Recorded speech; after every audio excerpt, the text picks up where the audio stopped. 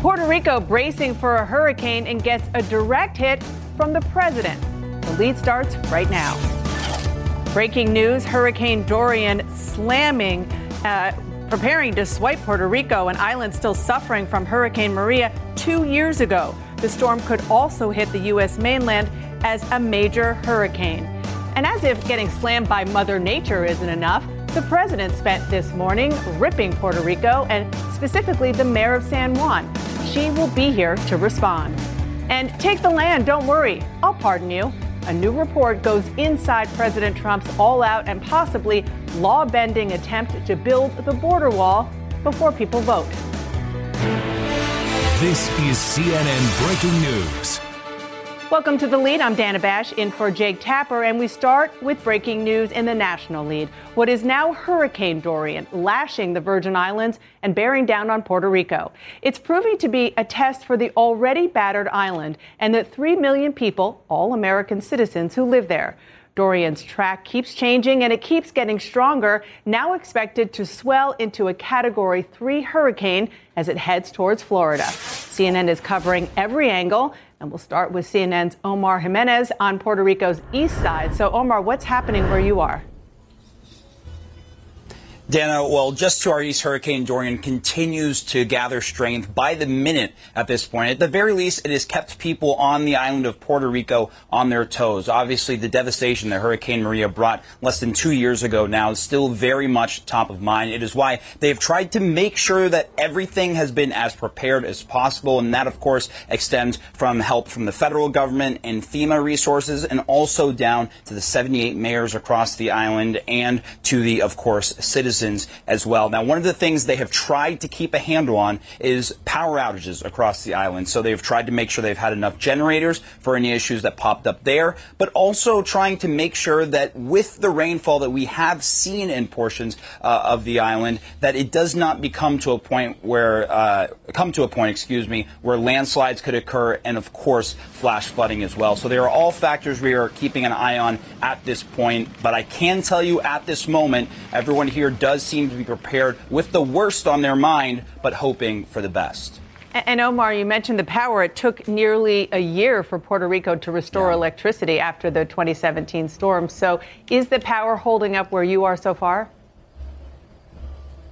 So far here on the eastern portion of the island, we're in the town of Humacao, it has held up, but it is part of why FEMA has brought in way more generators than they had over the course, or in the aftermath, I should say, of Hurricane Maria. They brought in more personnel as well, and with the emergency declaration that has been granted, they'll be able to deploy those resources quickly if necessary. Dana? Omar, thank you so much. We will certainly be getting back to you throughout the day and the night. I want to go straight to CNN meteorologist Tom Sater now. Tom, the National Weather Service director in San Juan said today that Dorian's winds don't compare to Maria in 2017, but it's still a really powerful storm. Oh, it's still a hurricane, there's no doubt. And as he mentioned there, I know they've been preparing for the worst and hoping for the best. The hoping part is working. A lot, Dana, has happened in the last 24 hours. Yesterday, Air Force reconnaissance had a tough time even finding the center. And once we found it, it was farther to the north. So once you have the center found, then you base the track on that. And so the track has moved away pretty much from what was a couple of days ago, Hispaniola, hoping the mountains would break it down, and then toward the Mona Pass in between Puerto Rico and Dominican Republic, and then kept moving it to the east. Then we thought the landfall was going to be on Puerto Rico. An hour and a half ago, the center was right over St. Thomas. Currently, Dana, the center's 60 miles from San Juan. They will not take a direct hit. But even better news when we look at the system, even though they're 60 miles from the center, the tropical storm force winds extend out 80. So you would think that they would be into those tropical storm force winds, but they're all off to the east. The eastern flank of the center is where all of the energy is. It's where the heavier rainfall is. It's where the hurricane force winds are. So they're really getting extremely lucky. Now, yes, there's going to be some flash flooding. The southern sections in the city of Ponce has a flash flood warning right now because it's coming down off the mountains. But the bigger story may now be it's going to be in open waters, and that's a concern for the U.S. And Tom, you talked about how much Dorian's track is shifting, especially in the last 12 to 18 hours. What about this storm makes it so difficult to track? You know, this has been an interesting storm from the beginning. Very intriguing. It was small in size to begin with. And it's almost like it wrapped itself in its own cocoon. A couple of days ago, Dan, we were like, it's surrounded by dry air. There's no way this is going to survive. But it did. And it kept developing, It's still small, and it will get larger, but it's not going to happen until now that it passes Puerto Rico. And it's going to most likely bypass most of the Bahama Islands. So that means open water. That's when the fuel line is open, and it's going to be just ingesting these warmer waters. And when it gets closer to that warm jet stream, that's when it explodes, and that's why now we think we could be looking at a major hurricane. But really, where does it go? I mean, that is a big, big question. It could go up toward the Carolinas. It could move back out into the Atlantic. It could cut right across Florida and then generate more strength in the Gulf of Mexico. So a lot still to learn. It's been a tricky storm. Sure has. Tom Sater, thank you so much for that update. And I want to go now on the phone to the mayor of San Juan, Puerto Rico, Carmen Yulín Cruz. Thank you so much for joining me. First, is San Juan ready for what's going to hit it? Well, certainly we're much more ready than we were 2 years ago. Our entire medical services organization is all powered by generators if need be. Our hospital, as far as we know, our municipal hospital, is the only hospital in Puerto Rico that has not one but two generation systems. So all of our 10 surgical rooms would be working and fully operational. We have enough food, water, surgical equipment, and medication to last 1 month, and that includes not only what we need for the municipality, but the ability to take care of people outside. Already we have 800 boxes of food and essentials for people. We have water, we have ice, we have enough diesel and enough gas in reserve so that we can withstand 1 month. We have generators, 50 tower lights and 32 generators of various capacities. So all of this has been done by the municipal infrastructure and it's a municipal investment. So we are certainly very much more ahead in terms of planning than we were 2 years ago. Right now, we have 4 shelters open and only 2 of them have been receiving people at 2 o'clock. We had around 45 people in our shelters. And Mayor Cruz, you talk about how much you guys are working on being prepared this time around. In the past 8 hours, as you are doing that, the president has been sending out some tweets, I'm sure you're aware, saying that you are incompetent, saying that Puerto Rico is one of the most corrupt places on earth, and that he is the best thing to ever happen to Puerto Rico. Your response? You know, the president has a vanity complex. He thinks everything is about him. He's a liar and a racist, and he continues to try to belittle the people of Puerto Rico. But while he's doing that, Congressman Benny Thompson is trying to do his best in keeping the Puerto Rico topic alive and making sure that anything he can do from the FEMA perspective is going to happen. Senator Bernie Sanders spoke about us this morning on tweets saying, look, President, enough is enough.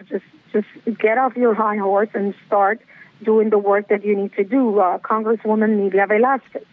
I got a call from Darren Soto a few hours ago. So while he is trying to, and let me tell you what he's trying to do. This is the oldest trick in the book. He has stolen $155 million from emergency relief money to build his wall, a wall that will divide and a wall that's frankly against people of color and the Latino population. So an insult from President Trump is well received on my part because that means he knows that I'm nothing like him. So what you are talking about is the fact that the Trump administration is shifting at least $155 million from a FEMA disaster relief fund to support its immigration policies at the border. Obviously, you, as you mentioned, you think that's a very bad policy. But what are you hearing from the Democrats you mentioned who have called you about their attempts to prevent that from happening? Well, number one is they're going to keep the conversation going, and they're going to keep fighting for the people of Puerto Rico. I have to say, you have to say things as they are. I had a wonderful conversation with Marianne Tierney this morning, the regional administrator for FEMA Region 3 in Philadelphia, opening the channels of communication, which was much more than what FEMA did last time. So that is a very good step, and my hope is that the president really keeps his mouth shut and lets the people that are doing the work do the work that needs to be done to save lives. This is what you're supposed to say. Mayor to the people of Florida, from the mayor of San Juan, we are with you. Our thoughts and prayers are with you. And if need be, we will be there for you to make sure that you don't die as 3,000 of us died because of the president's negligence and bureaucracy. Mayor Carmen Yulín Cruz, thank you. We will let you get back to the important work that you're doing to prepare for whatever is coming your way. Thank you. And Puerto Rico is not the only target of President Trump's today. We have breaking news on what's driving the president to lash out. That's next.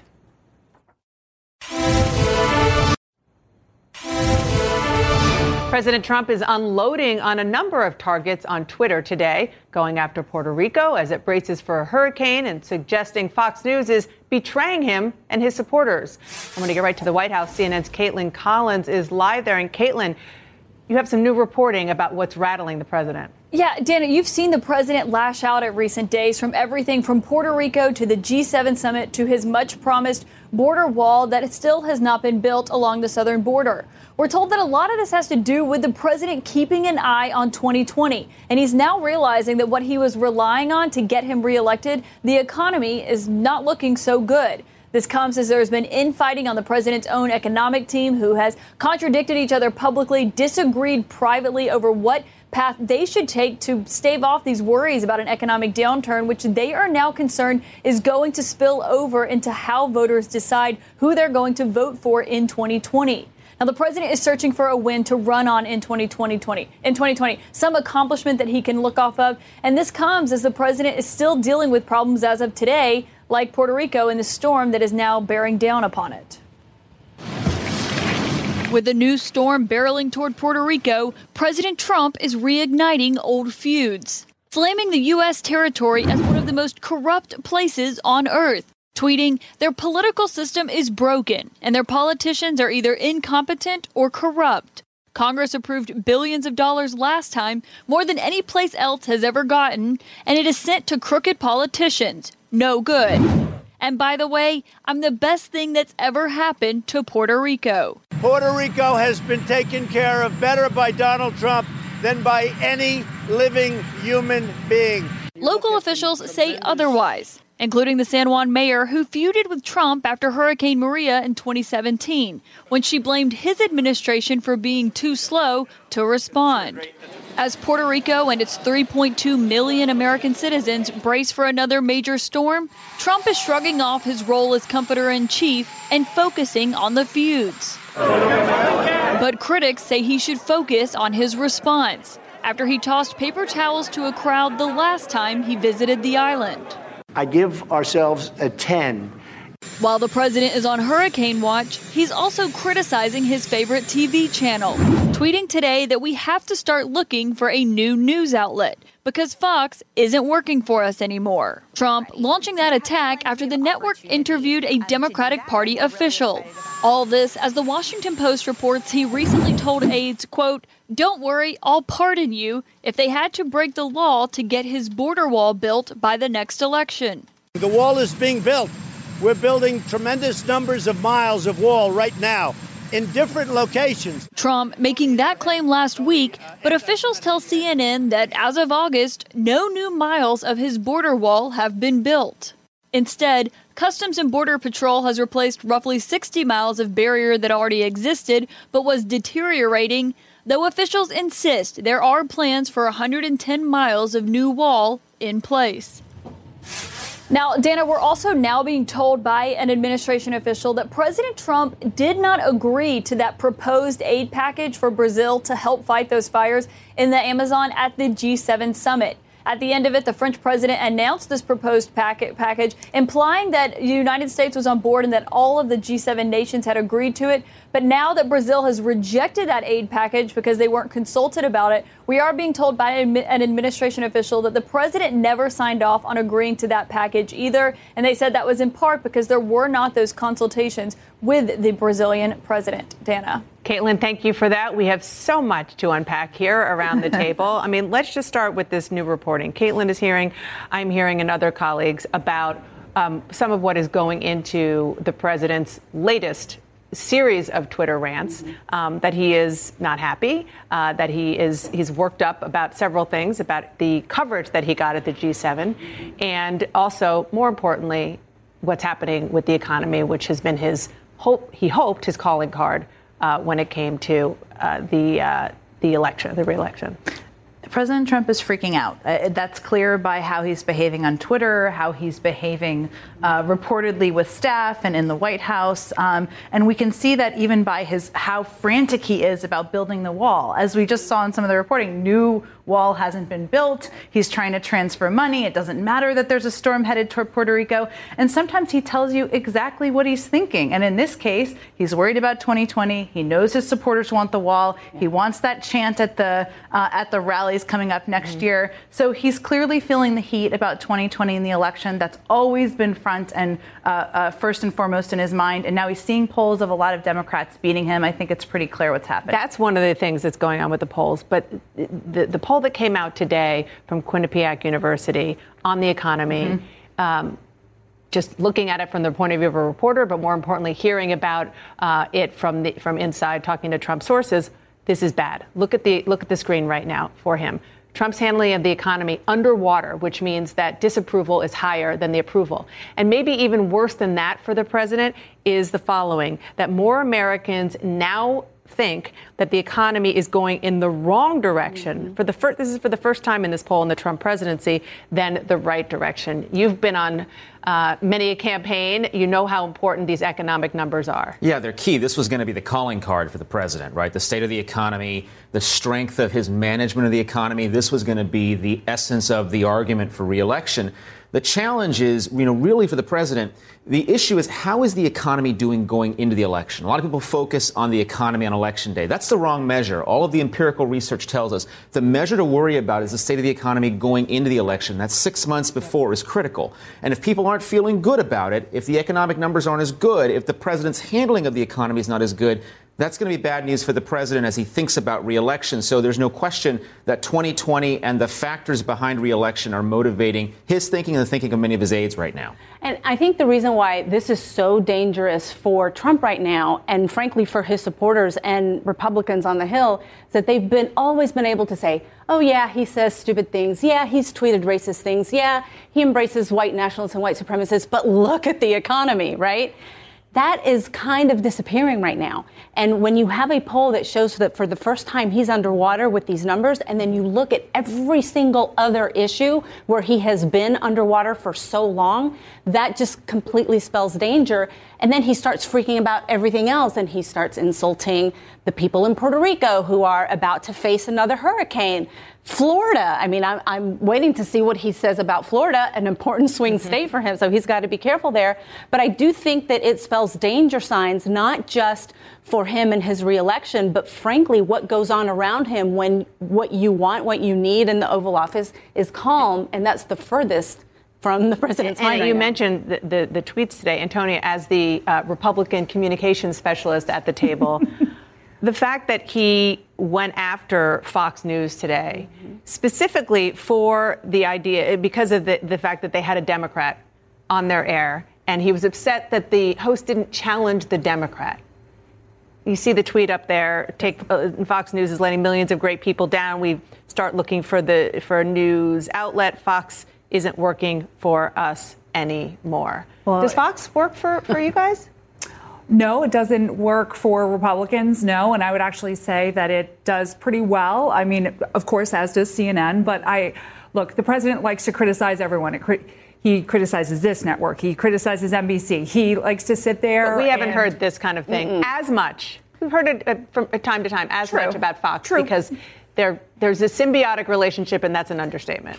That's true. That is true. One, I would say, on my side of the aisle have made similar accusations about a network that is not CNN. We'll just leave it there. I would say, look, he is very critical of the press because he is consumed by the press. I mean, he uses TiVo. He watches everything. He consumes everything. So his tweet storms are very much guided by what he has watched and what he has seen. And you can see he doesn't like good coverage. He lashes out. And so there's a lot of that's just how he does things. This is the Trump show. It has always been the Trump show.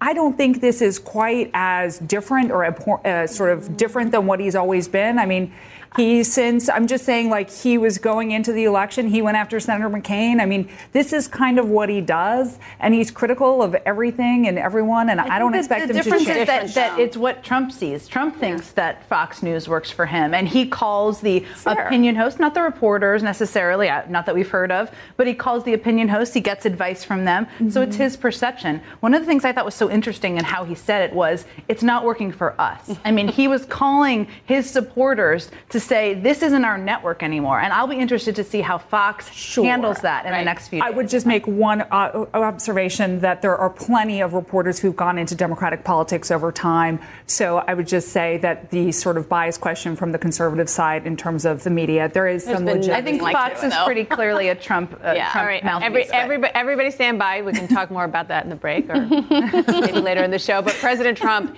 is apparently encouraging aides to break the law for the border wall. A key member of the Senate Judiciary Committee, Democrat Chris Coons, is going to respond next. In our 2020 lead, it looks pretty likely that more than half the Democratic field will not qualify for the next debate. And with that deadline just hours away, a new poll shows Joe Biden with a double-digit lead over his rivals. CNN's Arlette Saenz reports from the campaign trail in Gaffney, South Carolina. The next Democratic primary debate in Houston, one step closer to being set. The debate likely a one-night event with 10 candidates. And for the first time, Joe Biden and Elizabeth Warren are preparing to take the same stage. I'm just going to be me and she'll be her and let people make their judgments. I have great respect for her. The tougher polling and donor standards leaving out more than half of the Democratic primary field, with Tom Steyer on the verge of missing the cut by one poll. The candidates off the debate stage remaining undeterred for now. Oh, yeah, I'm absolutely staying in the race. It's missing something by not having my voice. But, again, it is what it is. With the next debate 2 weeks away, a new Quinnipiac national poll shows Biden leading his closest rivals by double digits, similar to his advantage in a CNN survey released last week. Today, Biden taking his pitch to South Carolina, where black voters make up the majority of the Democratic primary electorate. We can't just campaign to beat Donald Trump. Black Democratic voters are a key component of Biden's support, with 46% saying they back the former vice president. Biden telling a group of black reporters this week, "People know me, or at least they think they know me after all this time. They have a sense of who my character is and who I am, warts and all." Now, Joe Biden told that group of reporters that he would prefer to pick as a running mate either a woman or a person of color. But Biden added he can't commit to that just yet. He wants to make sure that that choice is authentic and that the person can be on the same page with him. Dana? Arlette, thank you so much. And back with our panel now. This new poll today from Quinnipiac University mirrors CNN's poll and one other, which shows that Joe Biden still has a significant lead. Turns out that the one earlier this week from Monmouth was an outlier because that showed that Joe Biden had a significant dip. I should say that the head of that poll even admitted that they were an outlier. But overall, what do we now see about where this race is? Well, look, my view is that at this point, voters are still getting to know everybody. You've still got a relatively big field. These polls are usually relatively small sample sizes, so you're probably going to have large bands of error. Joe Biden's got a lot of things going for him at this stage of the race. The question is, are those things going to be able to sustain him as the progressive base of the party begins to settle in on a candidate, right? The thing about the Monmouth poll that was interesting is if you total up the Sanders and Warren share, it sort of outstrips whatever Biden has in that poll or any other poll for that matter. So if I were Biden, I'd be a little concerned about that. But at this point, it's clear there's some durability to his numbers. Yeah, I would say, though, that, David Yepsen, who's an old columnist, not old as in old, but has been a columnist in Iowa for a long time. He said the other day that the most popular voting bloc is undecided in Iowa, and it will be that 2 weeks before the caucus. And I have spent a number of years in Iowa. We should say that you were President Obama, then President Obama's Iowa press secretary. And I worked for John Kerry and had the same job. Yeah. And I will tell you, people are still getting to know these candidates. If you look at these polls, the positive numbers, the favorability numbers are interesting because a lot of them are not known by a huge percentage of the population. But if they have high favorables among that, that's an interesting sign. So not a lot has changed in the race, but I'm a believer there's still a long way to go. And there could be a lot of movement that could take place among some of these candidates. I did think that Elizabeth Warren had a very good sign in there for her in this poll, where her support among demographic groups was pretty evenly spread. Her support among age groups was similarly spread. So she doesn't have a big weak point on that front, and that's probably a good sign for her team. One of the things that many of the undecided voters in Iowa and elsewhere say almost across the board on the Democratic side is they want to beat President Trump, right? So we do have some new numbers about what some of these Democratic candidates would look like stacked up. And the ones that you see on the screen, they would all beat President Trump. Yeah. By double digits, even Buttigieg, according to this poll, would beat President Trump by 9 percentage points. I think it's a little early to know how real and lasting and durable those numbers are. For example, if you look at Elizabeth Warren, no one's ever gone after her yet. She's pretty much had a free pass in all these debates. The next debate, is someone going to go after her, start dinging her? So there's going to be a lot more of the attacks on each other as the field narrows. There's going to be more hits taken, and they're going to see that reflected in the polls. And also when President Trump, whether you like him or hate him, he is right now, yes, he is known. Once he is up against someone, there will be someone to attack and go after. Right now, there's 10. And your next debate stage. Those polls that you mentioned, I think, are another reason why Trump is freaking out, because before it really was just Biden, and so he would go after Biden. Now it's a whole slew of Democrats. But I think that also shows that I do think the race is fluid. Right now, Biden does have some solid numbers for him. But look, a day is a lifetime in politics. We know this now better than at any other time. Anything can happen. So I think that the Biden camp needs to make sure that they are making the case in Iowa, that they are making the case in Pennsylvania, Wisconsin, Michigan. Those state polls, I think, are going to be the ones that are going to really show us what the trend lines are and what people need to be paying attention to. And we have to mention that today is decision day for the next debate. And it looks like when the clock strikes midnight that 10 Democrats will make the stage. I see them on the screen. And it will be a stage, not 2 stages, which means 12 Democrats who are still in likely will not. And it's an entirely new dynamic, it will be, as Antonia just referenced. So no one has seen Joe Biden and Elizabeth Warren on the stage together, and they will at this debate. And they will see how the candidates interact with each other. So that will be compelling and interesting. Look, this is a field that was bigger than the Democrats have ever had. And we've had an opportunity. I know, welcome. You all experienced it last time. We've had an opportunity to see a lot of them, but I think I join a lot of Democrats who feel like it's time to winnow the field. It's good that it's one stage. We need to see these candidates up against each other and really debating and not just kind of having a conversation. I think that's right. And you're going to see real contrast on an issue like health care, where Joe Biden's got an ad out now basically creating the opening for him to attack Warren and Sanders on Medicare for all. We're actually going to see that debate between frontrunners. And for those who didn't make it, I would say this. Look, we're talking about 4 polls out of 21 at 2% or more. Stop complaining. Right. There's a reason why you're not on the debate stage. It's because people aren't going to vote for you. Yeah. And so, this is actually going to be a debate between people who could potentially be the nominee of the Democratic Party. And if I were a Democrat, I'd be excited to see that contest. I think that's right. This isn't only one stage. It is the next stage in the Democratic primary, I believe. Because even though all of those people who did not make the stage swear that they're going to be staying in and they're going to try to make a threshold for the upcoming debates, to your point, that's going to be incredibly difficult. I see what you did there. That was a nice wordplay, Maria. Yeah. Well done.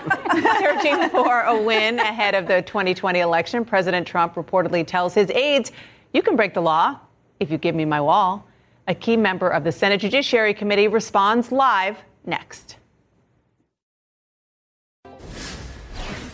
Our politics lead, build the wall, even if it breaks the law. Two officials telling CNN that President Trump offered to pardon U.S. officials for any potential wrongdoing in order to get his border wall finished by Election Day, a signature promise of his campaign and his presidency. And according to the Washington Post, which broke the story, Mr. Trump told aides to take the land if they have to and disregard environmental regulations. Joining me now is Democratic Senator Chris Coons of Delaware. He serves on the Judiciary and Foreign Relations Committee. Senator, thank you so much for joining me. First question is, what is your reaction to this reporting that the president offered to pardon officials if they break the law in order to get his wall built? Dana, this is just another in the daily cavalcade of outrages from this president. The idea that he is so determined to meet one of his campaign promises to build a wall with Mexico and make Mexico pay for it, that today, 2.5 years into his presidency, he's not only diverting money from hurricane relief and from Department of Defense projects, but he is offering to pardon folks in his administration if they break the law by seizing private land and racing through the contracting process in order to get it done. It's hard to know what to say other than it's Wednesday and our president has done another outrageous thing. My hope is that the American public is paying attention, and there is a reason why Joe Biden continues to enjoy a double-digit lead over his competitors for the presidential nomination. Americans know that Joe Biden would address these issues, the ways in which President Trump's antics at the G7 suggesting we should invite Russia back to the table would be changed fundamentally and promptly if Joe Biden were our president, and the ways in which President Trump's attacks today on Puerto Rico, even as it faces a likely hurricane, would be the exact opposite of how a President Joe Biden would conduct himself in office. I think it was pretty obvious there, but we should say you have endorsed Senator Biden. You're a fellow. I have endorsed Joe Biden for president. For fellow Democrat from Delaware. I'm going to ask you about something else that's in the news that we've heard about, and that is Bill Barr, the Attorney General, plans to hold a $30,000 Christmas party at the Trump Hotel here in Washington. He's paying for it with his own money, says ethics officers signed off. Do you think that's appropriate as a member of the Senate Judiciary Committee? Well, it's troubling that our Attorney General doesn't see any problem with spending a significant amount of money on very publicly holding a Christmas party at a hotel that is owned by and has the name of our president on the very front of it. President Trump has done nothing to significantly distance himself from his ongoing economic interests. And the most recent proof of that was yesterday when at the G7, he publicly announced that next year, when the United States hosts the G7, he thinks the best place to have it would be at a Trump-owned resort in Florida, the Doral.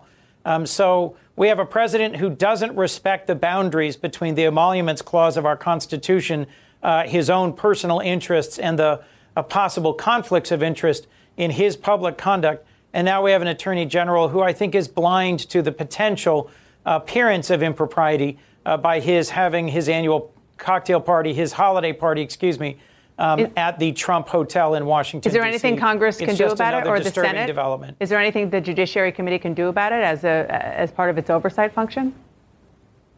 Well, when we get back into session September 9th, I'm certainly going to be talking with colleagues about whether there's something we could do in the appropriations process or something we could do as members of the Judiciary Committee to suggest that it's inappropriate for the Attorney General to take this step. Before I let you go, I want to ask about some breaking news today out of the Senate, and that is Republican Senator Johnny Isakson of Georgia announced that he's going to resign from Congress because of failing health. I know, Senator, that you and he worked well together across party lines, which people don't see much these days. Johnny is one of the kindest, most decent, most capable people I've ever served with. He and his wife, Diane, are great friends of my wife's and mine. And I am frankly heartsick at the idea of Johnny retiring at the end of this year. I can't imagine the Senate without him. He's part of the glue that holds us together. He is just exactly the sort of person that you would hope serves in the Senate, tireless in advocating for his constituents, someone who has legislated across the aisle repeatedly and successfully, someone who's humble and hardworking, capable and faithful. I will deeply miss him. and I look forward to years of friendship in the future and to serving out the rest of this year with him. I'm the vice chairman of the Ethics Committee. He's the chairman, and he has led the Ethics Committee very capably with a balance of common sense and good character. And in my first term in the Senate, I was the chairman of the Africa Subcommittee, and he was my ranking member. We've traveled together. We've legislated together. I will deeply miss Johnny Isakson in the United States Senate. Democratic Senator Chris Coons of Delaware. Thank you so much, Senator. Thank you, Dana. And up next, UK Prime Minister Boris Johnson making a rare request of the Queen. We'll explain next. In our world lead, protests in London after British Prime Minister Boris Johnson revealed he's going to suspend Parliament in the middle of the Brexit crisis. He's even dragging the Queen into the drama. She essentially had to approve his request to suspend Parliament, whether she agreed with it or not. The move will make it even harder for anti-Brexit British lawmakers to fight against the referendum. Now, President Trump is backing up his friend Johnson today, saying he is exactly what the UK has been looking for. CNN's Richard Quest joins me now from London. Richard, what does this mean for the future of Brexit? Well, the no-deal Brexit train is careering down the tracks towards October the 31st, and any effort by MPs in the building behind me to try and stop it suddenly got much harder. There was only a limited number of sitting days between now and then, and there are even fewer now Boris Johnson has suspended Parliament. He's basically gone as close as possible to the nuclear option. People are calling it a constitutional outrage, unconstitutional, undemocratic. Tonight, no-deal Brexit looks a lot closer. And Richard, on top of all of this, President Trump is getting involved. Oh, yes.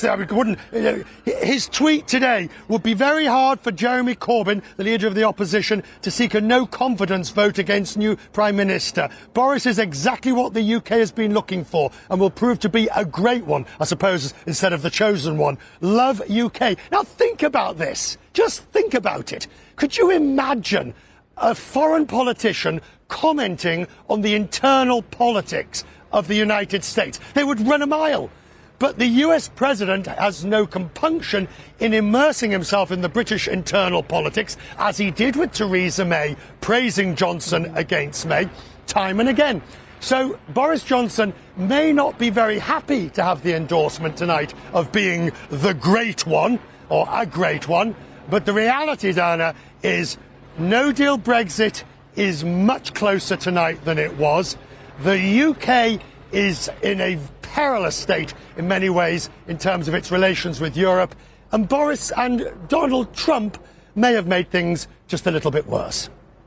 All right, Richard Quest, thank you for breaking that all down from London. Appreciate it. And any minute, the new hurricane Dorian forecast from the National Hurricane Center. We'll bring it to you. Take a break. We'll be back. Any minute, we'll get an update on Hurricane Dorian, currently a Category 1 hurricane hitting the Virgin Islands and Puerto Rico. You can follow me on Twitter at DanaBashCNN or tweet the show at TheLeadCNN. Our coverage on CNN continues right now. When you work next level. And when you play next level. And when it's time to sleep, Sleep Number smart beds are designed to embrace your uniqueness, providing you with high-quality sleep every night. Sleep next level. J.D. Power ranks Sleep Number #1 in customer satisfaction with mattresses purchased in-store. And now, the Queen Sleep Number C4 smart bed is only $1,599. Save $300 for a limited time, only at Sleep Number stores or sleepnumber.com. Prices higher in Alaska and Hawaii. Quality sleep is essential, and that's why the Sleep Number smart bed is designed for your ever-evolving sleep needs. So you can choose what's right for you whenever you like. Need a bed that's firmer or softer on either side? Helps you sleep at a comfortable temperature. Quiets their snores. Sleep Number does that. Sleep better together. J.D. Power ranks Sleep Number #1 in customer satisfaction with mattresses purchased in-store. And now, save 50% on Sleep Number limited edition smart beds for a limited time. For J.D. Power 2023 award information, visit jdpower.com/awards. Only at Sleep Number stores or sleepnumber.com.